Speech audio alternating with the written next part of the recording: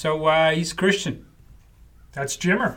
Here we go. This is my Jersey accent. I'm gonna go with it. Welcome back to Two Physical Therapists and a Bag of Chips. I've got a bag of chips over here. Today we're going to review the Sabritas Receta Crujiente Chiles Rojas potato chips, compliments of Kim. Why is it when you speak in Spanish that you go up 2 octaves? I don't know. Just curious. It's probably how I learned it when I read Really? Spanish When you 3 times. You were like really small.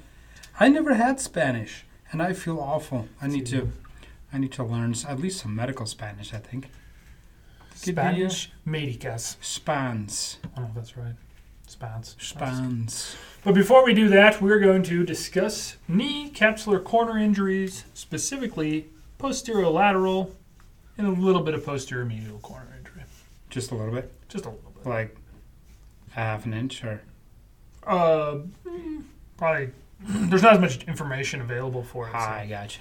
We're going to talk predominantly over the posterior lateral corner. Probably because that's more prevalent. Much more prevalent. It's also known as the PLC. Ooh, the posterolateral corner. Mm-hmm. Is it posto or posterior? It's I've got postero. When I talk into my water bottle, your there's jug. a little echo. Yes, it's very bassy. It's kind of like you're going to play the old jug. Yeah. The moonshine jug. Oh, nice. That's good. Well, the posterior lateral corner functions to resist varus rotation, external tibial rotation, and posterior tibial translation. Easy for you to say, apparently. I struggle with that. It is the primary stabilizer of external tibial rotation at all knee flexion angles. Bada bang. So it does kind of a lot, actually. We don't talk about it very much. Nobody classifies it in the big knee injury category with, say, like ACLs and PCLs and meniscus injuries and that kind of stuff. So it is very important. And the main thing it provides for individuals is stability. So when you tear your ACL, instability is a big concern. And when you tear your posterior lateral corner, instability is also a big problem. It's often missed because we're not really looking for it in a lot of cases. How would one look for it? Christian? Well, we'll get to that in a minute. Oh, okay, I'm sorry. But jumping the gun here. We'll jump ahead. So there's various testing options for it. One of the main ones is going to be just varus testing of the knee. So this is standard ligament testing. So you would look for LCL stability as well as PCL stability. And if those are both lax, then you can make the presumption in a lot of cases that the posterior lateral corner has some issues associated with it. You can also do a rotational test with it by checking external rotation recurvatum, which is a PCL issue as well there. And then there's very specific testing called the dial test, which is specifically called a posterior lateral rotation test, which you do at 30 degrees and 90 degrees. And this will determine the presence of an isolated PLC or PLC/PCL combined injury. The dial test will definitely show a picture of this week. The patient is prone. You stabilize the femur with the lower limb externally rotated. The test is performed bilaterally at 30 degrees and 90 degrees of knee flexion. 10 degrees or more of external rotation is a positive test and indicative of a PLC injury. That's 10 degrees or more of additional external rotation versus the uninvolved side. Gotcha. So that's pretty specific. Does it have to be painful, or can it just be hypermobile? I think it can just be hypermobile depending on the time of injury related to. But that's a great question, and we'll have to probably figure that out a little bit more specifically. Mechanism of injury is always a big giveaway. A direct blow into the posterior lateral direction or with a flexed knee can often cause a PLC injury. A hyperextension injury, both contact and non-contact, can certainly rupture or ruin some of the integrity of that area. Extension, specifically hyperextension with external rotation twisting, which is kind of more of a non-contacty type maneuver. High energy trauma, a direct blow being similar, but high energy trauma would be like landing from a great height. And then a knee dislocation, which obviously Yeah. there's a lot going on there. Yeah. I think the posterolateral corner would be the least of your concerns there. Yeah, the biggest one is bleeding out. You want Yeah. to make sure that popliteal artery is not severed in any way, shape, or form. I'd go there first. Yeah, that's numero uno. I think we've only seen 2 mosh pit related. 1 mosh pit related knee dislocation. Yeah, it wasn't a true mosh, but there was definitely dancing involved. If we're talking about the same I one. think we're talking about the same. Yeah, yeah, and it was a massive dislocation. Yeah, that was with years, but she made a full recovery. There you go. There you go. Yeah, There you go. I never tested her posterolateral corner though. Wow, I don't think that came up. Incidence of posterior lateral corner. The best I could do was a 2018 look at the NFL Combine. They tested 2,285 players. All of that group, 22 had PLC injuries either reported or found during the assessment. 13 of those were considered stable. 16 of them had surgical treatment on them. As in ACL reconstruction or as in specific PLC repairs? So specific to the PLC. And what does that look like? Well, That there's several types of surgery out there. There's not one standard at this point still. Okay. So again, I don't know if I've seen a specific PLC reconstruction knee or repair. There's 2. There's a repair and a reconstruction, which is also interesting. Yeah, I haven't either, but I have currently a patient, and I've had previous patients over the years that had an ACL injury and persistent medial knee burning, which in my opinion was posterolateral corner insufficiency, which can then also lead to fibular head hypermobility, which could lead to peroneal nerve irritability or For sure. or saphenous nerve. So by taping that and working on rotational control, the numbness and the pain went away. But I don't know if I never tested it. It would be interesting to test it. Go back and look now. It's definitely possible. And so, I mean, symptoms of this: tenderness and ecchymosis around the posterior lateral portion of the knee. Limb and gait assessment. Someone will have a standing varus, which means that their knee is more bowed. It's kind of like Pierre Lidbarsky. Exactly like Pierre Libarsky. Or there's varus with hyperextension during the stance phase of gait. So the knee kind of is moving into.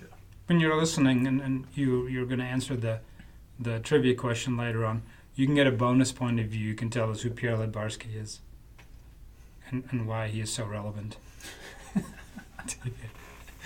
I mean, I think this is probably what we're looking at when we talk about John Grant Jr., honestly, and his movements when he plays. Yeah, I think his is not just limited to PLC, right?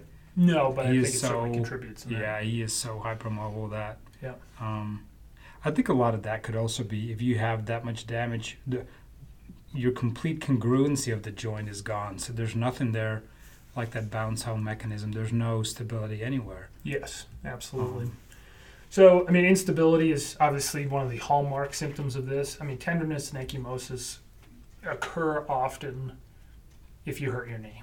I mean, that's just Yeah, and especially if it's in the happens. posterior, it could be plantaris, it could be popliteal, it could be It could be hamstring, Yeah. it could be calf. I mean, it could be posterior meniscus, it could be all kinds of stuff. tons of stuff. Yep. I mean, the association with ACL and PCL injuries, it's actually higher with a PCL injury that you'll get this PLC instability. So It'd be interesting to see if you see it more with hyperextension ACLs Mhm. versus like the classic valgus ACL Yeah, injury. Yeah. I mean, you probably would. You would think Based so, on the yeah. mechanism of hyperextension. Yep. Absolutely. The anatomy of the lateral compartment is also inherently unstable because it has a convex structure as opposed to a concave structure there. So that leads again to just general instability of that location. And if you start to reduce that, then obviously more instability would occur. It is structured in such a way because it moves.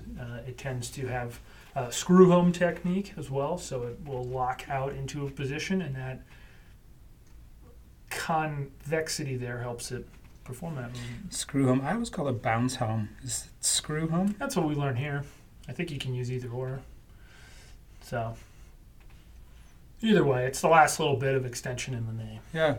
I'm Yeah. trying to think what it is in Dutch. So this complex was also previously known as the arcuate ligament complex. Now it is predominantly referred to in its individual structures. So the lateral collateral ligament, the popliteus tendon complex, the popliteofibular ligament, and the posterior lateral capsule. There you have it. So that all together is the Popliteus. posterior lateral corner of the knee. Pretty sure I say popliteus. Yeah, you can. I mean, expression and is up to anyone really. Is it really though? Yeah, as long as we know you're close. Freedom of speech. Kind of. Popliteus. Well, because you have sounds like so you American. have British, and then you have like American, And you have and they make Latin. different. Yeah, Popliteus. Yeah, I'm pretty sure that's how I learned it. I think that would be good. In any event, the testing we've kind of already talked about, but laxity is again what you're looking for. Specifically with like a posterior lateral drawer test, which is going to take into account that PCL and then the PLC as well with that little thing, which is something we're more commonly aware of. And then the reverse pivot shift, which I've actually never heard of before until I was doing research on this particular group. So you here. go into flexion and Yeah. valgus stress instead of So extension? you watch to see for basically an anterior or a posterior translation as opposed to an anterior translation Huh. of the movement. Yeah. That's cool. So I actually learned something this morning. again, the data is very young, so there's a lot still happening out there in terms of figuring it out. Obviously, these injuries are not common. We don't talk about them very often. But they do help explain why one person can have an ACL tear and be relatively stable, and why another individual can have an ACL tear and be relatively unstable. Yeah, You we're know. talking physically, not mentally. Yeah. Yeah. Physical stability Physical of the joint. And so you can reconstruct the ACL or the PCL or whatever else you're working on in the knee and not address this PCL or PLC and run into some long-term instability associated with that. That's fascinating. and Cool I- stuff, Christian. So that's there's a classification system which isn't specific to it, but less than 3 weeks is considered acute. 4 to 6 weeks is considered the repair window, which is where they like to go in and address it. And then greater than 6 weeks is already considered a chronic injury, which is kind of a weird time frame because chronic is usually 3 months or more, not 6 weeks. But that's what Yeah, maybe it just pertains to the level of tissue healing potentially. more so than... Potentially. Injury levels 0 to 5 millimeters of varus instability is grade 1, 6 to 10 is 2, and greater than 10 or a complete disruption is 3. The problem with this is that the varus testing is not specific to rotation, and so you lose some value in that classification system. You certainly will use this to assess the LCL and if that's functioning or not. And so it's kind of a combined PCL, LCL standard testing with the dial test and then the reverse pivot shift and the posterior lateral drawer as well applied. So pretty Yeah. complex there. Yeah. Definitely different than what we're used to looking for. Wouldn't be my first go-to, but it's definitely something to keep in mind, right? If you have a patient that continues to struggle with loss of stability Absolutely. or with apprehension in certain movements, yeah, that's good. The data on isolated posterior lateral corners is not high, and so surgery, generally speaking, will be done in most cases because they're found in conjunction with an ACL or a PCL or a meniscus or an LCL or some other high trauma knee ligament injury. Interesting to talk to orthopedic surgeons about to what extent they consistently examine the posterolateral corner when they go in there. Absolutely. And then there's a repair and there's also a reconstruction. We're not going to go into that today, but just so you know, there's still debate on what the best procedure is. I'm not in a position to really give a useful opinion on that. Good stuff. Yeah. Trivia time. Ooh. This week's trivia: what is the best-selling board game of all time? I think people were thrown off by the term board game, huh? I think they were a little bit. We Yeah. got Monopoly 7 times. We had 7 guesses for Monopoly Yeah. this week. That wasn't it. I had Scrabble, which was also wrong. We had one for checkers and one for Parcheesi, and we had one for the correct answer, which was chess. Yes. And everyone hears chess and goes, "Yes, of course. Yeah. Yes, Duh. yes, of course." But that's not a board game. It's a game for intellectual people. You play on a board. Damn. I guess. Yeah. Yes. Oh, didn't see that one Chessboard. coming. No, that was a good one. So well done, Adam. You got it correct. We love the guesses: Jen, Courtney, Landon, Dr. Mike Pasco, Grant, Tony Crea, Pippa. Keep Larry them coming. Larry That's with awesome. checkers and Paul B. Cat with the old Parcheesi. And remember that this week it's a 2-for-1. It is 2 for 1. We've already had the earlier Pierre Lebarski reference, but now to the official trivia question: how fast would Santa's sleigh have to travel to deliver presents to all the children in the world? So when Christian asked me this, I asked for a little bit more information. So considering all the time zones, 31 hours he would have to deliver all the presents to all the children on, I guess we're saying Christmas Eve. Yeah, So- the Christmas day. And it would not just be Time. the sled, it would be the The reindeer, reindeer, the the whole presents, everything, the whole thing. It's all What gotta move. speed does it have to go for 31 hours? Does it refuel? Does it? It's not really important, I guess. Okay. You know, it's merely. Yeah, it is. I mean, the reindeer. It's got to go into my calculations. I think they run on Christmas cheer, I believe, if we It's a- all know it's that a- correctly. It's a Pythagorean, Pythagoras. Pythagoreus. So there's around 700 million children in the world that celebrate Christmas. And the world is 40,000 kilometers around in circumference. It's possible. We'll accept answers in miles per hour or kilometers per hour, whichever is preferred. Yeah. Yep. Have at it. Chip time! This week's chip: Sabritas Risata Brought to us, Crujiente Chilis Rojas. brought to us by the Invincible Chem. Chem you rule. Yes, chip to air ratio, a little low, about 35%. Sabritas has the same logo as Lay's, so we're assuming it's the PepsiCo Lay's product for the It smells the South American market, Central American. smells They're good. from Mexico, is what we know. It smells like Yeah. Indonesian food. The chips have they're potato chips, but they do have a very distinct color to them. Yeah, kind of a reddish, I would assume red because they're Rojas, Chili's Rojas. spicy. All right, Yeah. game on. They're not like kettle.